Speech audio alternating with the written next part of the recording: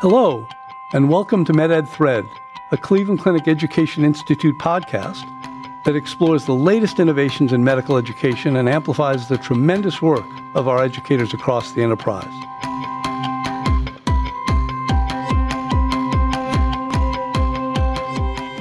Hello, welcome to today's podcast of MedEd Thread. I'm your host, Dr. Tony Tizzano, Director of Student and Learner Health here at Cleveland Clinic in Cleveland, Ohio. Today's podcast is part 2 in a series exploring Cleveland Clinic's efforts to optimize career opportunities for our military personnel when returning to civilian life.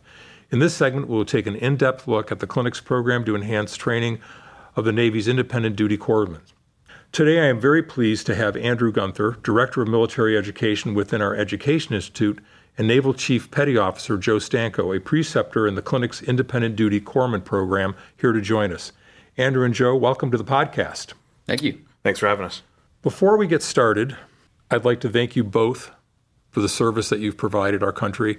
I know I speak not only for myself, but on behalf of the clinic, who is enormously proud of our military. And I think that is our history, and it continues to this day, and we're all very proud.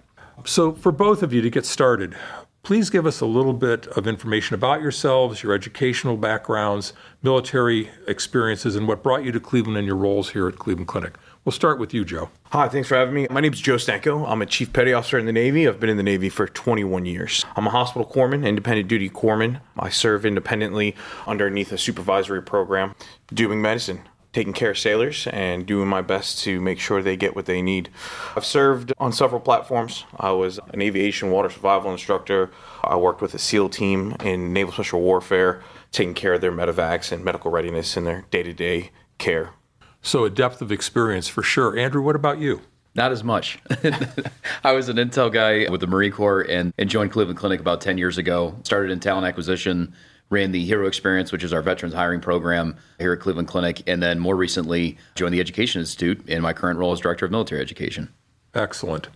So to get started, Andrew, if you can help us frame the topic, beginning with the Navy Bureau of Medicine and Surgery and the clinic's Independent Corpsman training program. Sure. So way back when I took over the veteran hiring program, the Hero Experience, I went through the old Rolodex to kind of start building a little bit about, hey, what should I do? What could we do? How does the Cleveland Clinic add value? So I went back and asked a few people that I worked with that were at the Pentagon, what should we be doing? How can we help? How do we add value? One of the things on the laundry list of items that came back was prolonged field care for our medical staff. So that was something that really jumped out to me. Obviously, being in healthcare, caring for patients as the primary mission, that's something that stuck out to me. So I worked with leadership here at Cleveland Clinic and with the Navy at the Bureau of Medicine and Surgery, the Force Master Chief and the Surgeon General, and we were able to build this Independent Duty Corpsman training program. And the team that we have internally here for this is great. So Deb Kangasser and Dr. Roy Seitz are my counterparts of that program and do a wonderful job supporting and dealing with me, most importantly. As Joe can tell you, he's been here for just a couple of weeks and has had to deal with me already. So everybody, thank you for that. So, Joe, tell us more. As a preceptor, what are your objectives within this program? Absolutely. So our goal in this program is to take independent duty corpsmen that might not have the experience or that have been on the shelf for a little bit, not doing maybe such traumatic type of medicine and getting ready for prolonged field care. And we take select sailors through the program, and they're basically sharpening their skills. They're going through several specialty clinics, working in the ERs, the SICUs and MICUs, and working with the healthcare provider team here to sharpen their skills. And as the preceptor, I'm the senior person out of a group of 3. I make sure that our sailors are putting their best foot forward, making sure they are representing the Navy well, while also optimizing their learning interaction while here at the Cleveland Clinic. And I couldn't say we would have a better team anywhere else with Deb, Andrew, and Dr. Seitz. It's just a tremendous team, and they've been great to us. So being a preceptor, while seems challenging, it's quite easy with that team. Well, that's good to hear. And I know both of them, and I've worked with Deb quite a bit, and she is fabulous. So when you look at the gamut of what you've seen here, what are some of the highlights, some of the things that you've really stand out as these were incredible experiences and may not have gotten them another way? The team here puts us in places where we can succeed and learn without much pressure on us. So, sometimes in medicine there can be egos. And being here at the Cleveland Clinic, something that I learned about your staff is that they're tremendous and they want to see you learn. So they never put you in a bad spot, and they just come out of the woodwork wanting to teach you things that you might not know. And they make it such a welcoming environment so that you feel like you're set up for success around every corner. So we do cadaver labs. And the best part about the cadaver labs here at Cleveland Clinic is the ratios. In the Navy, we might not have the ratios that you would have here. And we're getting hands-on, one-on-one time with a provider, learning how to do procedures on cadavers before we do them on the first person maybe we've ever touched. So, and then right after that, we're set up because we go to the ER. We were in Fairview after our cadaver lab, and there was a patient having a code, and I was able to get interosseous access because I just did it on a cadaver. And I had someone over my shoulder the whole time, and they just set you up for success to build that confidence so that the first time you do it in the field, it's not the first time you've ever done it. And it's just great. Well, when you first mentioned this to me, it's the first time I ever heard of it. So tell us and our audience a little bit more about this. So you have someone where you're not able to get intravenous access, and so you do what? Absolutely. So you have someone that you might not be able to get intravenous access due to whether it's shock, blood loss, or traumatic injury. And what you do is you go into a large bone, the humerus, the tibia. The Navy, usually in the military, for a long time, they were teaching substernal. So you can do it in the sternum. And medicine has moved to different areas. And now you can do it in the humeral head and in the tibia and a couple other places. And I hadn't had the opportunity to do that yet in my training. And I did it here for the first time. And then I was able to do it on a cadaver. And then I was able to do it on a live patient going through code. And we were successful. Well, and I could see the application for that in the military, in the field, where who knows when you get to someone and they've had a lot of blood loss, very difficult to find a vessel, and so you have another option. How about the Sim Center? We have a very active simulation center here at the Cleveland Clinic. Have you had an opportunity to interface with them at all? We have. They were great. We were lucky enough to have Andrew as one of our actors, and we did a traumatic brain injury lab where we were doing exams and patient histories, and Andrew was a pretty good patient, and I don't know if he was acting or not, but he was forgetting a lot of stuff. I was definitely the after on that one, not the before.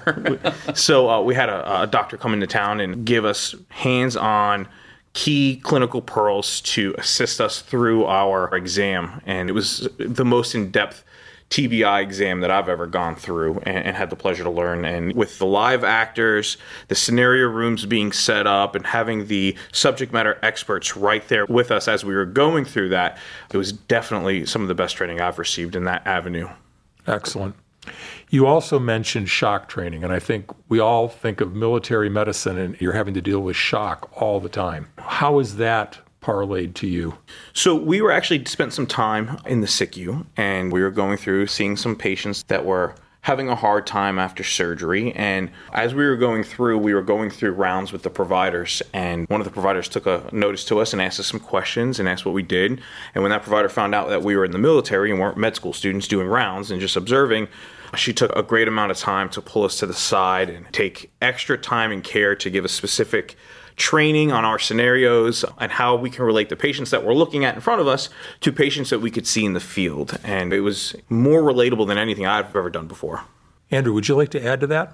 Yeah, I would. Thanks. Earlier I mentioned our small team too, but one of the things that makes this unique here is that we have so many clinicians that step up and volunteer to do this for us. And there was one great example right there, also with the TBI training and the cadaver training.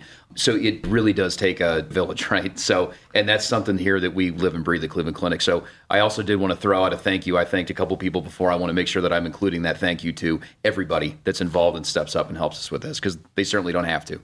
Yeah. Well, education is one of the pillars of the Cleveland Clinic. We have so many students. I think within a year, we have about 11,000 plus students who come through our doors. And, we hope to be able to give them the best possible experience. So to personalize this a bit more, Joe, you had mentioned to me an episode that you had regarding shock with a scorpion sting. Yeah, absolutely. In 2014, I was serving overseas, and I was an independent provider, and I had a local village elder rush a small child, maybe 5-6 years old, over to our camp, and the child wasn't doing well. I couldn't tell what it was. Obviously, the patient was in shock. We don't get much training with pediatrics, and I was able to do an assessment and realized that this patient was in shock, and I couldn't tell it was anaphylaxis or what it was, and I had to wait for the interpreter. So we were able to stabilize the patient, and then once realizing the shock was due to a scorpion sting and it was anaphylaxis, I was able to treat that patient. And in the heat of the moment, you don't recall certain things, and you kind of maybe even freeze up a little bit. But I worked with a great team that helped me get through it. And when I was able to relate that to the provider that gave us a hip pocket class, and she was able to take that lesson that I described to her and go in depth into the science and to how it relates to the patients that are laying on the beds in the SICU to us, and really drive that point home. So my lesson I learned overseas, I was able to relate to that doctor, and that doctor in the SICU that took the time to give us the class was able to push that knowledge on to the 2 other junior IDCs I had with me. So hopefully they're able to learn those lessons before someone just drops a kid off on their table overseas. Fabulous. So beyond the training that you get here, when you're out in the field, is there a way that you might have an opportunity to come back and touch base? Can you connect with the network of individuals here? Is that a possibility? Going through the process here at Cleveland Clinic, every provider has been more than great with giving contact and wanting to do training. But one of the things that's been great is they always push their contact information, and they literally tell you, no matter where you are in the world, if you reach out to me, I'll get back to you. So one of those things is building the relationships that I've built here at the Cleveland Clinic over my month-long training has been maybe one of the greatest things I've experienced separate from the medicine. Coming to the Cleveland Clinic and seeing how your organization works, I've learned almost as much in leadership as I've learned in medicine while I've been here. That leadership team and that concept of how you care for people in your organization is something that will bleed over to my experiences no matter where I go. Yeah, I think one of the strong suits of the clinic is it's a physician-led organization, and so you live with the decisions you make. And the entire healthcare team, there is leadership at virtually every level in this organization, and there's many, many ways to develop leadership, and I think by mere proximity, it can't help but rub off. So Andrew, when we look at this program and we compare it to things that are done other places, is this a standalone, or is something like what has been done here done at many major medical centers across the country? So the IDC program is unique. The month-long residency, the time, the ratio that Joe mentioned earlier, these are all things that just we are doing. A lot of other hospitals don't have the resources that we're able to have. And, earlier I just mentioned all the people that come out and help us with this and the people that volunteer their time. Not every hospital has people that'll do that. So for us, it really does take that team approach. So no, it's very unique. There are corpsman trauma training programs. And Joe, you might have to help me here. I know we've got one in Cleveland. There's Cook County. There's L.A. Raleigh, North Carolina. And Raleigh, North Carolina. Thank you. So that's commonplace, I guess. But there's still, great hospitals and great clinicians that are doing that. But for our IDCs, there is not another program that exists that is as long and as in-depth as ours. And how many cohorts a year would you have? Between 3 and 4. Between 3 and 4. And does one ever come back and do it again? No, we haven't had that happen yet. Not that we're not game for it, Joe, looking at you. But that's kind of the design of the program. We want to make sure that we're reaching a broad audience of independent duty corpsmen so that they can bring that skills and knowledge to the fleet and or Fleet Marine. And how many so far have been through this program? About 24. And it's been up for how long? Since, 2019. So we're on our way. So Joe, where and how is what you learn here at Cleveland put to task in the military? Yeah, absolutely. So working as an IDC, you can be stationed on any naval platform, whether it be in expeditionary forces with the Marine Corps teams. Corpsmen serve across all aspects of the Navy, whether on surface ships. So within our cohort here, currently that's present right now, we have a sailor that's in Diego Garcia in the middle of the Indian Ocean. We have a sailor that's been on an aircraft carrier and is getting ready to go to an independent platform on a small destroyer. And I was previously with Naval Special Warfare, and now I'm at a health clinic in Charleston, South Carolina, and I'm getting ready to go on a mission overseas to Laos to do personnel recovery. So, anywhere the Navy team works in medicine, this is something that's going to enhance our capabilities. So you mentioned that you have 21 years of service thus far in the Navy. What places have you been? And tell us a little bit more of your personal journey and the kinds of work you've done in these various places. Absolutely. I went through IDC school in 2012 after being in the Navy for several years, and my first duty station as a independent duty corpsman was SEAL Team 5, and I got to work with some great individuals there, an amazing organization.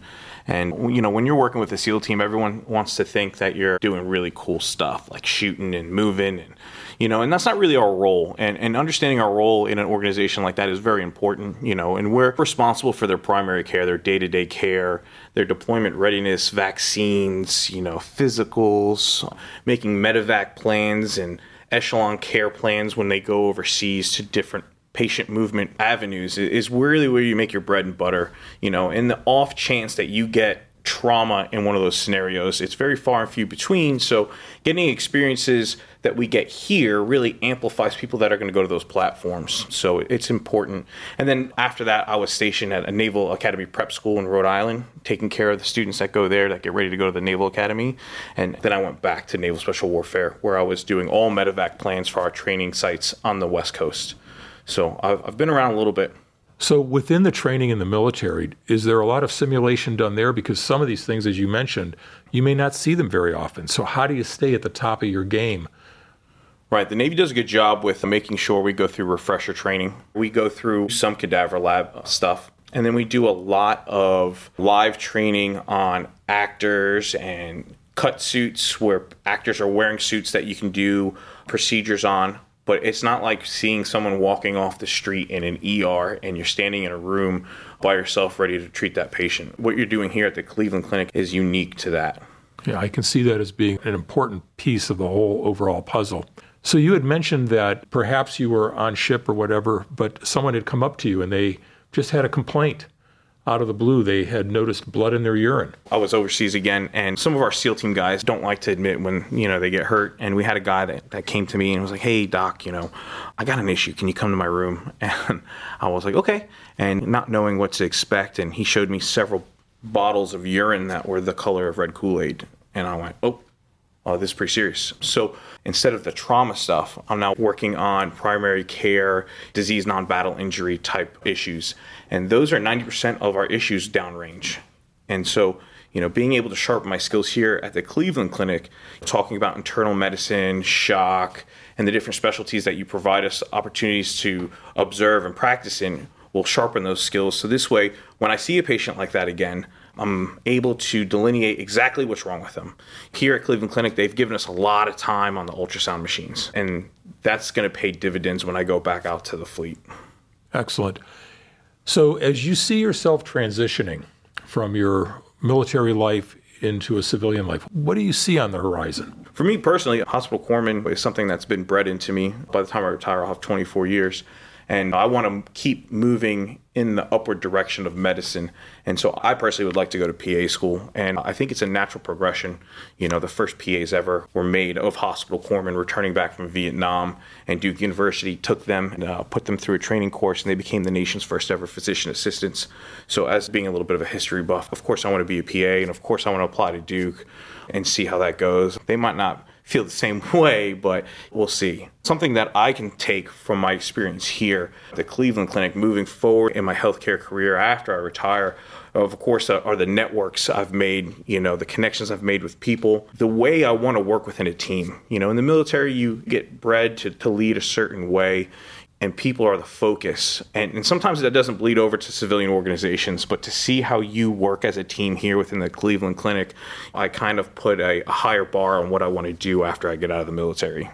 That's just fabulous. Well, this is really intriguing because we always hear about, our military come back and they don't have the opportunities they had hoped for. And this is just one step in the right direction, I hope, towards doing that.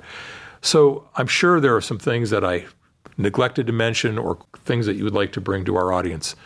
Are there any things that you'd like to add?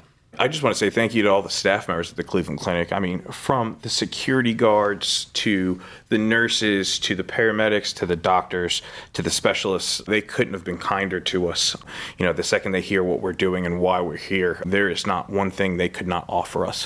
Whether it's from tours where to go on the weekends to how can I help you and here's my contact number and don't hesitate to reach out. They were just the nicest group of people you could have ever imagined working with. I'd expect no less. Well, thank you so much, Andrew and Joe. This has been a great podcast. To our listeners, thank you very much for joining, and we look forward to seeing you on our next podcast. Have a wonderful day. Thank you. Thanks for having us. This concludes this episode of MedEd Thread, a Cleveland Clinic Education Institute podcast. Be sure to subscribe to hear new episodes via iTunes, Google Play, SoundCloud, Stitcher, Spotify, or wherever you get your podcasts. Until next time, thanks for listening to MedEd Thread, and please join us again soon.